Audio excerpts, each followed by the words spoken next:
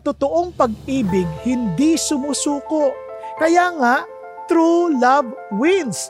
Loving beyond the norms. Kasi ang kasanayan natin ay yung bagay na pansarili, laging sinaglilingkuran yung sarili. Pero ang bagay ng pag-ibig ng Diyos, hindi yan sumusuko. Kaya ang pag-ibig ay hindi sumusuko, laging nagtitiwala, laging umaasa at kayang tiisin ang lahat ng bagay. Pinagpalang araw, maligayang pakikinig sa CCF Run-Through, ang paglalahad ng katotohanan patungkol sa panahong ito sa loob ng 30 minuto. Kung gusto mo pang makinig o makilala ang aming ministry, pwede nyo kaming bisitahin sa ccf.org.ph. Maligayang pakikinig!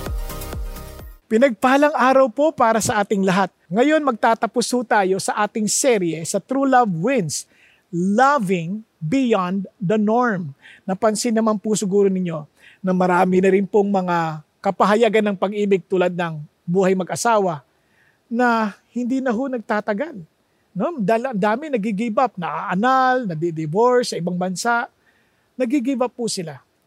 Pero hindi ng uri ng pag-ibig na ginais ng Diyos na maranasan natin. Dahil ang totoong pag-ibig hindi sumusuko. Kaya nga, true love wins. Loving beyond the norms. Kasi ang kasanayan natin ay yung bagay na pansarili, laging sinaglilingkuran yung sarili. Pero ang bagay ng pag-ibig ng Diyos, hindi yan sumusuko. Kaya ang pag-ibig ay hindi sumusuko, laging nagtitiwala, laging umaasa at kayang tiisin ang lahat ng bagay. Yan ang kakaiba sa pag-ibig na to. Kaya it's beyond the norm. It's selfless love. Ngayon po, gusto ko pong salungguhitan sa atin upang mapagtibay ang pag-ibig na to. At lalo pang lumago ay ang mahalin natin ng Diyos ng ating buong puso. So love God with all your heart. Now, bakit po yan importante? Alam nyo, yan po ay babala ng Diyos sa atin. Kasi yan ay isang katotohanan. Sa Revelation, makikita nyo ito. Sulat ng Panginoon Jesucristo sa Church ng Ephesus. Alam ko inyong mga ginagawa. Alam ko ang inyong kasipagan, ang inyong pagtitiyaga, ang pagtitiis. Alam ko. Alam ko rin na ayaw ninyo ang mga masasamang tao. Alam ko rin na sinusubok nyo ang mga tumatawag na apostol at talagang nakikita nyo namang silang mga huwad. Sa madaling salita, they are dutiful, they are diligent, and they are doctrinally sound. At talagang kayo'y nagtsatsaga at nagtitiis at hindi kayo nananawa para sa pangalan ko. They're really serving the Lord. They are serving God sacrificially at hindi lang, steadfastly. Ganun sila. Ang sarap pong isipin na ito po yung church ng Ephesus. Kung panahon natin to at nakita natin ganitong church, sabi natin, grabe tong church na to, iba to, grabe to. Pero itong malungkot, sabi ng Panginoon Diyos, I have this against you, that you have left your first love. And dahil ang pag-ibig ng Diyos ay unconditional, hindi natutuwa ito sa kasamaan. I-rebuke niya ito. Nire-rebuke niya hindi para sirain at kutsain. Hindi, nire-rebuke niya ito para sila panumbalikin. Kaya ang sabi ng Panginoon Diyos sa kanila, tinan nyo, therefore remember from where you have fallen. Alalahanin nyo saan kayo nagkamali. Di ba? Alalahanin nyo, ba't kayo humantong sa gantong panahon? Di ba? May mga ganun na bagay sa buhay na parang, bakit tayo hindi na nag-uusap dati? Naatid mo pa ako dati. Lagi na ikikwentuhan. Pag nagsasabing babae, parang tuwan-tuwa ka, nagkikwento siya. Ngayon, pag nagkikwento siya, ayan ka na naman, ayoko na. Parang ganun. Ganun sa message sa Panginoon Diyos. Bisan, yung message parang, ayan na, excited tayo. Ngayon, parang, ayan na naman, pareho na naman, lagi na lang ako pinatatamaan. Di ba? Parang, remember where you have fallen. Alalahanin mo. Then repent. Balik ka sa Diyos. Kasi kaysa lumayo ka sa Diyos, balik ka sa Diyos. Tapos sasabi mo, and do the deeds that you did at first. Gawin mo ulit yung ginagawa mo dati. Inaawitan mo siya, inaaral mo yung kanyang salita, sinusunod mo siya without any, parang apprehension, yung wala nang pagtatanong. Kasi sabi niya, and I will not remove your lampstand from you. Kasi kung hindi, tatanggalin ko yan eh. Pag tinanggalan ka ng lampstand, wala nang liwanag. Wala nang saya, wala nang buhay, wala nang kabuhay-buhay. Nagkakaintindihan? Kasi sabi ng Lord, I want you to remember, I want you to repent, I want you to redo what you were doing before so that I will not remove the lampstand. Sa gitna ng madilim na panahon, ikaw pa rin ang nagniningning. What God is telling us, wag lang natin siyang mahalin. He wants us to love Him ng buong puso, buong kaluluwa, at buong lakas. In fact, sabi nga ng Panginoon Jesucristo, di ba? Sabi niya, ito ang pinaka-importanting kautusan. Love God with all of your heart. Love God with all of your soul. Love God with all of your might. And likewise, love your neighbor as you love yourself. Kasi pag mahal mo ang Diyos ang buong puso, mamahalin mo rin yung kapwa. Bakit yun ang gusto ng Diyos? Kasi sabi ng Panginoon, pakinggan niyo to at maging maingat kayo para managana kayo, para dumami kayo. No, bakit dadami? Di ba, ang hirap ng marami, magkukulang sa pagkain. Hindi. Dadami kayo kasi pupunta kayo sa lupain na pinangako ng Diyos na nag-uumapaw ang gatas at pulot. Pag kinasayang mo kagatas, fertile yung land. Talagang hindi tulad ng disyerto. Eto, fertile and you have enough. Na hindi ka matatakot na magkaanak ng marami dahil you have enough. You are prosperous. And that is if, di ba? Yan ay kung mamahalin niyo ang Panginoon Diyos ng buong puso, buong kaluluwa, at buong lakas. Pag sinabing puso sa Hudyo, yung ibig sabihin niyan, kasama isip dyan. Kasi wala silang concept ng brain noon. Ang concept ng heart, kasama ang damdamin, kasama ang desisyon, kasama ang determinasyon, kasama ho lahat yun. And soul, ito po yung buhay. Kasi yan ay hininga.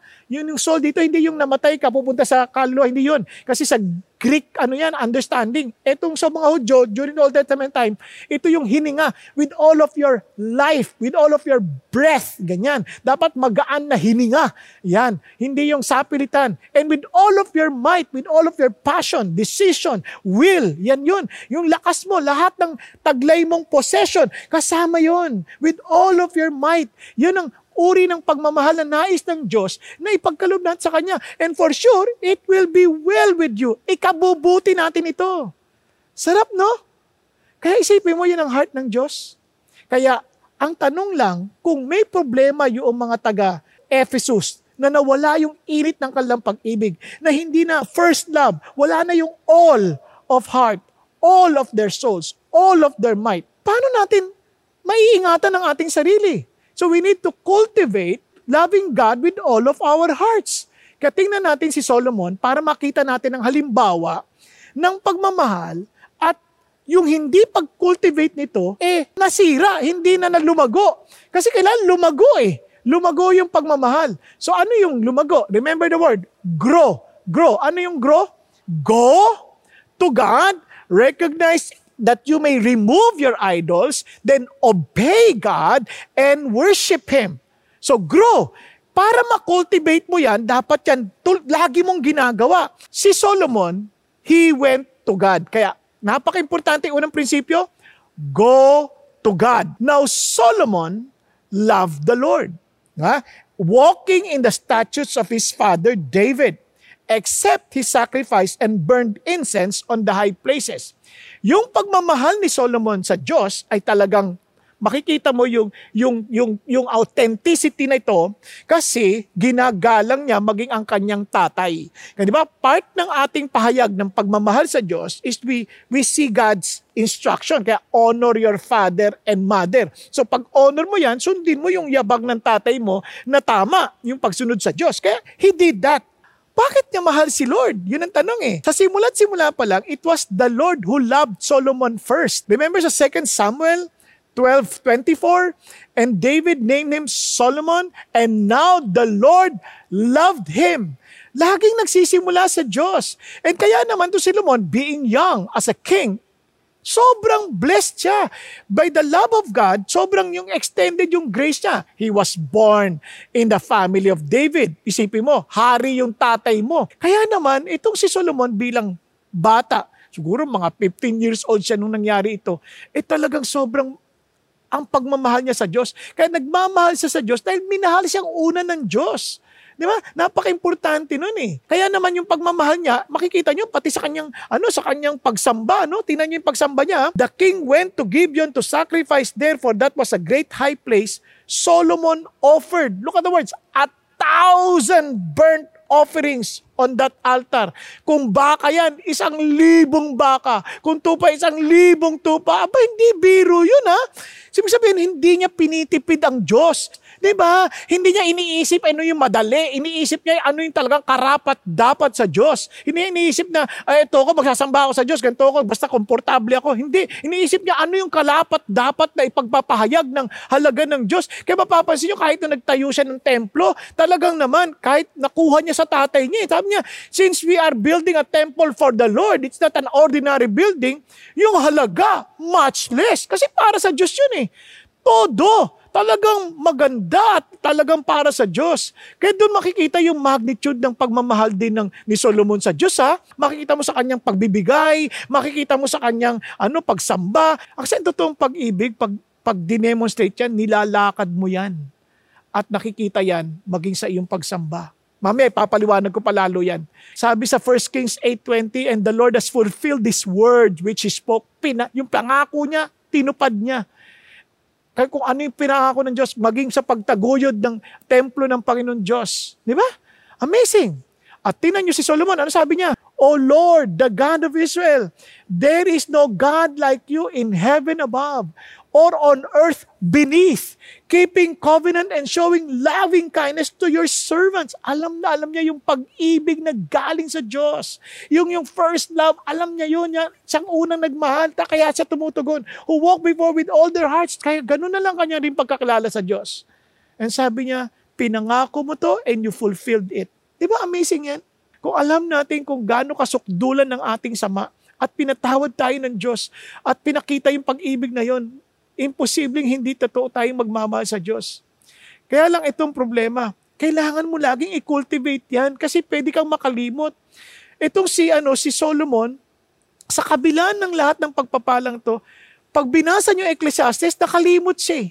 Masyado siyang umasa sa katalinuhan, masyado niyang ina-analyze lahat ng mga kaganapan under the sun, nakalimutan niya yung above the sun, kaya sabi niya, everything is vanity. Lahat useless. Tinry ko na lahat. I've been looking for pleasure. Tinry ko na lahat. Bakit? He did not cultivate yung going to God always remembering, always reminding himself of the love of God. Nawala niya yun. Hindi ka pareho ni David. He always meditates on God. He meditates on the Word of God. He meditates on the goodness of God. Sabi niya, let us never forget, what yung everything, the blessings that we receive from God. Ganun si David eh. Huwag nating kakalimot. But nakalimutan niya. Dahil nakalimutan niya, lumabas yung sinasamba niyang Diyos-Diyosan. Now, anong ibig sabihin? Kaya ang ikalawang bagay na dapat nating malaman is to recognize the idols and remove them. Diba? Kailangan matanggalin yan. Now, bakit? Tingnan nyo sa bawat area ng ating buhay, dapat mapuspos ng pag-ibig ng Diyos na siyang pag-ibig. Dapat yan ay 100%. Kung hindi yan 100%, kung 99%, may 1% na matitira sa iba na makakakontaminate sa pag-ibig na yan. If we are to love God with all of our hearts, ano sabi mismo si Solomon nagsabi, watch over your heart with all diligence, for from it flow the springs of life. Alam niya ito, pero hindi niya ginawa. Paano natin nalamang hindi niya ginawa? Bakit? Tingnan ninyo sabi niya, now King Solomon, same na naman, loved many foreign women, along with the daughter of Pharaoh, Moabite, Ammonite, Edomite, Sidonian, and Hittite woman. Grabe. Lahat, iba't ibang klase. Isipin nyo, pero sabi niya, from the nation concerning which the Lord had said, sinabi na ng Diyos, na the sons of Israel, you shall not associate with them, nor shall they associate with you, for they will surely turn your heart away and after their gods. Solomon held fast to this in love. Hindi, kahit na sinabing wag, pinanghawakan niya pa rin yung pagmamahal na niya dito. Tandaan natin, ang Diyos-Diyosan, ito ay anything or anyone that takes the place of God. Because God must be central. God must occupy every area of our lives. At alam niyo ba, yan ang pinakaugat ng kasalanan? Sa kasalanan ng bawat kasalanan, kapag minahal natin isang bagay higit sa Diyos, yan ay idolatry. Tingnan niyo naman si Solomon. He had 700 wives. Wow! Princesses and 300 concubines. 1,000 babae. Ano ba yan? And his wives turned his heart away. Pero bakit mo ba ganyan siya? Sa una, hindi niya pinapansin. Sa isip niya, parang ang motibo niya ay para mag-create ng alliances. Tingnan niyo sa 1 Kings. Solomon formed a marriage alliance with Pharaoh, king of Egypt. So, sa isip niya, itong alliance na to para magkaroon ng kaayusan at kapayapaan sa buong mundo, sa buong lugar niya, di ba? Pero hindi niya inaamin yung totoong dahilan. Ganyan tayo eh. Sa front natin, minsan sa harapan natin, we have all the good intentions. But if we are honest, merong something na bumubuo sa loob ng puso natin na kailangan natin bantayan at ma-recognize at sirain. Nasusundan po. Tingnan nyo. Itong si Solomon, inamin niya din si Ecclesiastes, I collected for myself silver and gold and the treasure of kings and provinces. Di ba? Una, para magkaisa lahat. But I provided for myself male and female singers. And look at the words. And the pleasures of men. So talagang pita ng laman. Yung lust of the flesh. Many concubines. Yun naman palang dahilan. Kaya pala hindi niya inaamin Ang totoo niyan, ang number one na Diyos-Diyosan natin, sarili natin. We want what is pleasurable to ourselves. We want yung bagay na makokontrol natin, na maging ang Diyos-Diyosan na gusto natin, yung Diyos-Diyosan na mabubuhat natin, madadala natin, mailalagay natin sa lugar na gusto natin paglagyan, na pag tinalikuran natin, hindi niya na makikita yung ating mga ginagawa, malaya natin gawin yung masasama natin ginagawa because we are serving our own pleasures. Ano sabi ng Lord? Huwag kang maka-associate dyan. Dadaling ka nila sa ibang Diyos-Diyosan. Lalong lalala yung sitwasyon. And true enough, ano sabi? When Solomon was old, his wives turned his heart away. Nilayo nila. Sa isip niya siguro, sa talino niya, hindi mo niyo ako mako-convince. Hindi niyo ako mako-convince. Alam ko, pinaniniwalaan ko. Hindi niyo ako madadala dyan. Didibatihin niyo ako. I-convincehin niyo ako ng mga Diyos-Diyosan niyo. No way. Sa talino kong to, mababasa niya sa Ecclesiastes, yun ang isip niya, matalino siya. Now, and offer after other gods, and his heart was not wholly devoted to the Lord his God, as the heart of David, his father, had been. Sayang! He loved the Lord. But he was not careful. Hindi siya naging maingat. He was so lax. Pinabayaan niya yung puso niya. Nagmahal siya ng iba. Ano nangyari? Nadala siya sa pagsamba sa iba't ibang Diyos-Diyosan. Ano nangyari kay Solomon? Humabol siya, sumunod siya kay Astoreth, the goddess of the Sidonians, di ba? Yung Milcom, the detestable idols of the Ammonites. Sino yung word na detestable? Di ba? Grabe. Tapos goddess, talagang babae na naman. Doon yung Diyos-Diyosan, babae na naman. Biro kung lagi mo na iniisip yan. Kaya maghahanap ka talaga ng babae.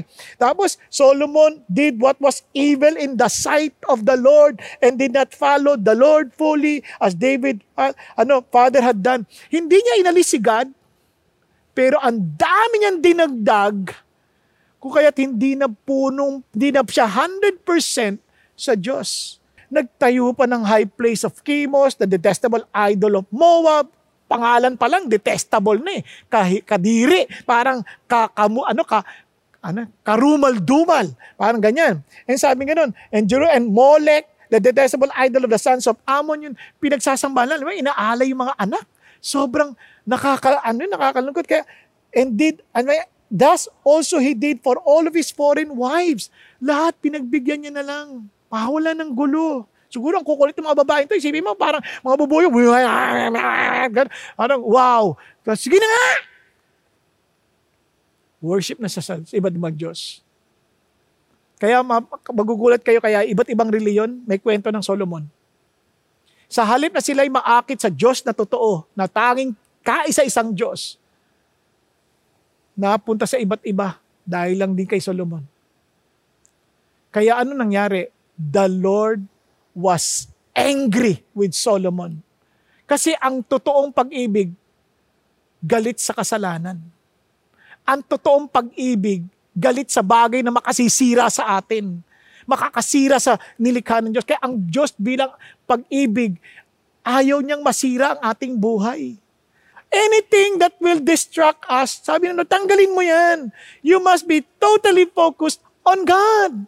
Ang dami nating mga bagay na idol sa puso. Minsan wala sa labas yung idols eh. Nasa puso, kaya nga sabi sa Ezekiel, Son of man, these men have set up their idols in their hearts.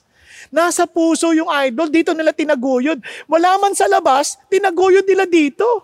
Kaya bantayan natin yan. Bantayan natin ating puso. Ano ba yung tinataguyod nating heart? Kaya paano ko malalaman? Kaya tandaan nyo, dito ang pag-test. Remember the word, self. Pag tinetest nyo, ano yung self? Security, emotion, love, fulfillment, or happiness. I-test mo yung test of security. Ano yung test of security? What makes you anxious? Di ba? Kailangan kasi secured ako na may pera ako, secured ako nandito tatay ko, secured ako nandito asawa ko. Paano kung nawala sila? Kaya sabi ng Bible, you cannot serve God and mammon at the same time. For this reason, do not be anxious. Kaya kapag anxious ka, you're serving mammon. Kasi if you seek God, you know that God will provide everything we need. Then you test your emotion. What makes us angry? What makes us depressed? Di ba, minsan, galit na galit tayo kasi parang nasagabal yung ating mga palatuntunan, nasagabal yung ating mga pangarap, nagagalit tayo, nasira ang ating reputasyon, nasira ang ating karir. So doon pa lang, malalaman mo na, yun ang Diyos-Diyosan ko. Kasi kung ang Diyos ko ay yung Diyos na makapangyarihan, na may hawak ng lahat ng bagay, na walang bagay na mangyayari na hindi niya alam, then marirelax ako.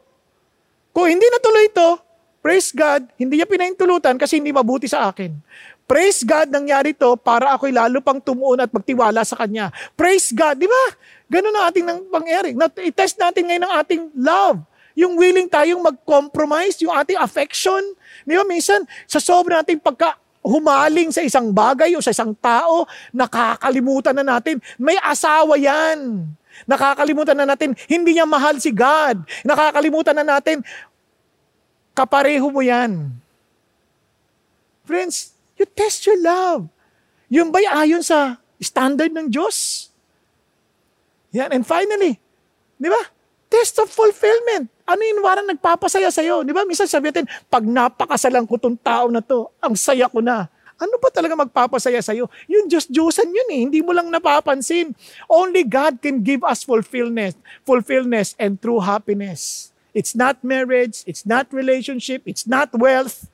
It is God. And yung blessings na yon, paraan ni God para lalong mapakita sa atin that He satisfies us. Amen? At kung ang Diyos ang maliwanag nating talagang minamahal at kinukultivate, ang isa sa paraan para makultivate niyan, sundin mo siya. Sundin mo yung instruction niya. Parang si Peter. Halika na, lumakad ka. Di ba si Peter? Sabi niya, Lord ko, ikaw yan. O, halika na, lumakad ka. Di si Peter, humakbang palabas ng bangka. Di ba? Sumunod. Kasi si God yun eh. Si Jesus nagsasabi sa kanya. Katitig sa kay Jesus. Si Solomon, he failed to cultivate yung kanyang love. Bakit? Hindi siya sumusunod sa Diyos. Yung nagko-compromise siya, unti-unti, hindi siya sumusunod sa Panginoon Diyos. Unti-unti humihiwalay siya sa pinasasabi ng Lord. In fact, ang prinsipyo ng Diyos, simple lang. Sabi ni Jesus Christ, if you love me, you will keep my commandments. Yun lang kasimple. Kung talaga mahal mo, sundin mo ako. Maraming tao ganyan eh. Mommy, I love you. O sige, maghugas ka na ng plato. Hugas na ako na naman. Wala na agad, no? Di ba? Kaya if we love God, we keep His commandments. Kasi yung pinag-uutos naman niya, hindi naman pabigat sa atin yan eh. Kung dapat yan, delight sa pagsunod, kasiyahan natin yan. Kasi alam natin that His commandments is for our good. Pero pag mahal mo si God, anong pangako niya? Wow, He will keep His loving kindness to thousands, to those who love me, and look at the words, and keep my commandments. Kaya naman si Solomon hindi sumunod sa Diyos, and the Lord's anger was with Solomon. Kasi yung puso niya talagang tumalikod sa Diyos. He did not obey the Lord. He did not observe what the Lord had commanded. If we want to cultivate loving God with all of our hearts, we need to keep on obeying God. Now, if we love God, for sure God will bless us. Yun ang pangako niya eh. Whether we like it or not, the Lord promised, mabibless tayo. Bakit mabibless? Kasi kasiyahan natin si God. Kapag sinusunod si God, kasiyahan natin si God, nasasayan si God. Pag nasasayan si God, masaya tayo, tama? Yun ang totoong pagmamahal. Dahil si Solomon hindi sumunod sa Diyos and he hated God in a sense. Ano sabi ng Lord? I will surely tear the kingdom from you and will give it to your servant. Lahat ng tinaguyod mo, sisirain ko yan. Hahatiin ko. Wow! Ang sakit. Kaya naman, the Lord would raise up adversary to Solomon. They rebelled against the king. Bakit? Sabi ng Lord Kaya mga kapatid, if we are not obeying the Lord, it is to our disadvantage. Remember, grow. We are to go to God. Remember that He first loved us. We meditate on God's love instead of our love for Him. Diba? Doon tayo tumutuon. Sunod, we are to recognize yung idols. Bantayan natin ating puso and remove them. Destroy them. Ayaw ng Diyos kasi alisin natin mga yan. And let's obey the Lord. Because that's our expression of our love. We keep on cultivating that. Keep on cultivating obedience. And of course, worship. Remember kanina, nung mahal niya si God, he worshiped the Lord. Katingnan niyo po, and Solomon was old. His wife turned his heart away after other gods. His heart was not wholly devoted to the Lord his God as the heart of David, the father, had been. Bakit? Si David is a faithful worshiper of God. Kasi yung word na worship is service. Service sa Diyos. You're following God. You are living for God. Yung talagang you are focused on God. Wala ka ng ibang tinitingnan. Sa Diyos ka lang tumutulong. Every decision you make, all related to God. Now mga kapatid, ano napansin nyo kay David? He's really a man after God's own heart who will do the will of the Lord. Ganun siya. At doon mo maintindihan ang kanyang puso ng pagsamba. Kasiyahan niya ang gawin ang kalooban ng Diyos. Ang kasiyahan niya ay yung kasiyahan ng Diyos. Yung bumabasag sa puso niya yung what breaks the heart of God. Kaya ang tanong mo sa atin ay ganun, do we worship Him na talaga ang pahayag ng ating pagsamba ay yung kasiyahan ng Diyos, kasiyahan natin. At yun ang ating gagawin at pipiliin na gawin. Kaya sabi nga ni Pablo, kuha niya yan Kaya therefore I urge you, brethren, by the mercies of God, makatapos yung maintindihan ang pag-ibig ng Diyos, pagkatapos yung maintindihan paano tayo niligtas ng Diyos, sabi niya, present your bodies a living and holy sacrifice. Lord, here is my body, not my desires, but my whole being, my body. Hindi yung intention ko lang, but my whole being. Andun ako, I offered my body as a living and holy sacrifice. And look the word, acceptable to God, which is your spiritual service of worship. Worship, hindi lang kumakanta tayo. Hindi. Ang worship is our daily walk, our work, we worship God. In our cooking, we worship God. In our cleaning the house, we worship God. We do everything to extol and declare the excellencies of God. Sa lahat ng ating ginagawa, tinatanghal natin ang Diyos. Kaya we worship God with all of our hearts, soul and mind, and might. Mag-isa tayo, kasamang ibang mga kapatiran, kahit saan, we worship the Lord. Kaya nakukultivate lalo yung ating pag-ibig sa Diyos. Our God is greater. So when we worship the Lord, our minds, our being, is focused on Him. Wala nang iba. Kanino ka tumutuon? Come on. Listen to this. Don't just run. Don't just start well. Finish well. But you can only do that when you keep on cultivating the love of God.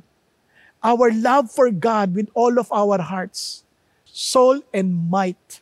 Now listen, paano? Go to God. Recognize your idols and remove them. And obey God. And worship Him always. By meditating His Word, praying to God always, fellowshipping with the brethren. Kaya yan ang totoong pag-ibig. Because true love wins. They finish strong. Mga kapatid, may tatay tayong nakaabang sa finish line. Tatay tayo nagsasabi, anak, don't give up. My love for you will make you win because true love wins. But if you love God with all of your heart, you will fight it out to the end. You will cultivate and bring out all energies possible.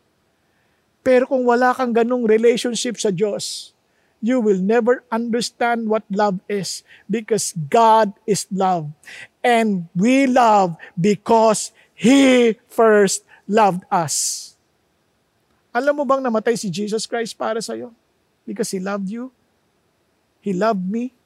At yun ang dahilan kung bakit inaanyayahan kita kung hindi mo pa ito tinanggap at hindi mo pa nararanasan. Be humble enough to admit na kailangan mo siya. Dahil hindi natin kaya kung hindi natin lubusang naintindihan ang pag-ibig ng Diyos para sa atin. At sa sandaling maranasan mo to, you need to cultivate it by going always to God, by always recognizing and removing our idols and in our hearts and making sure that we are to obey God's commandment because of His great love for us. We will surely worship Him with all that we have and with all that we are. Tayo pong lahat ay yumuko at pumikit sandali. Mga kapatid, kung nais mong tanggapin si Jesus, pwede kang manalangin. Tulad ng panalangin ito, aminin mo sa Panginoong Hesus, patawarin mo ako. Nabubuhay ako sarili kong kagustuhan, patunguhan, direksyon, kahit Panginoon, kinikilala ko na kayo ang Diyos. Kahit naman, nagsusumamo, humihingi ako ng tawad sa inyo. At nagpapasalamat ako na namatay kayo sa krus ng Kalbaryo para sa aking kasalanan. At salamat na hindi kayo nanatiling patay, kayo na buhay magmuli. At pinagkatiwala pa, bibinigay niyo pa ang inyong banal na espiritu upang kami lumakad at lalong maunawaan ang kadakilaan ninyo at pag-ibig ninyo sa amin. Nang sa gayon, maipasa namin ang ganung ding pag-ibig para, Panginoon, marami ang makakilala sa inyo at makaranas ng inyo pong walang hanggang pagmamahal. Ang pagmamahal na panalo. Ang pagmamahal na higit sa pangkaraniwan. Ang pagmamahal na galing sa inyo dahil kayo ay pag-ibig. Salamat po, Panginoon Diyos.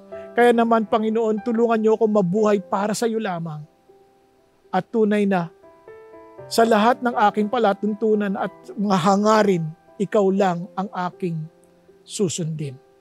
Salamat po, Panginoong Sus. Salamat po na hindi mo ko iiwan o pababayaan man. Salamat po. Ngayon naman hinihiling ko ang bawat isang nandito. Kung ang pag-ibig at init ng una mong pag-ibig ay nawala na, alalahanin mo paano ito nangyari. Bumalik ka sa Panginoon Diyos, nag-iintay siya sa iyo. At gawin mo muli ang tulad ng una mong ginawa ng una kayo nagtagpo ng Panginoon Diyos. Nang sa gayon makita mo ang liwanag at kagandahan ng Panginoong Diyos sa gitna ng kadiliman ng iyong paligid. Dahil hindi niya tatanggalin ang lampstand sa iyo. Ba't hindi ka bumalik sa Kanya? Sabi mo, Panginoong Hesus, patawarin mo ako na kung dati ikaw lang ang bukang bibig ko. Ang dati ikaw lang ang kasiyahan ko. Kung dati hangad ko ikaw lang, wala nang iba. Patawarin mo ako na humaling ako sa ibang bagay. Patawarin mo ako na sumunod ako sa pita ng laman ko. Sumunod ako sa magpapasaya ng aking makikita. Patawarin mo ako. Hinahabol ko kung anong ikatatanyag ng pangalan ko. Kahit Panginoon, sariwain niyo ang pag-ibig ko sa inyo.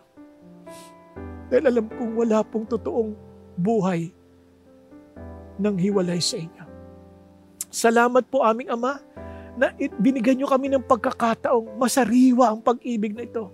At hinihingi ko po, ito po'y aming palagi ang bubungkalin upang ito ay lumago at lalo pang lumago. At sa gayon, lalo po kaming maging excited sa muli ninyong pagbabalik. Salamat po, aming Ama, na pagpapalain at sasamahan yung bawat isa sa amin sa pangalan ng iyong anak na si Jesus. Amen. Amen at amen.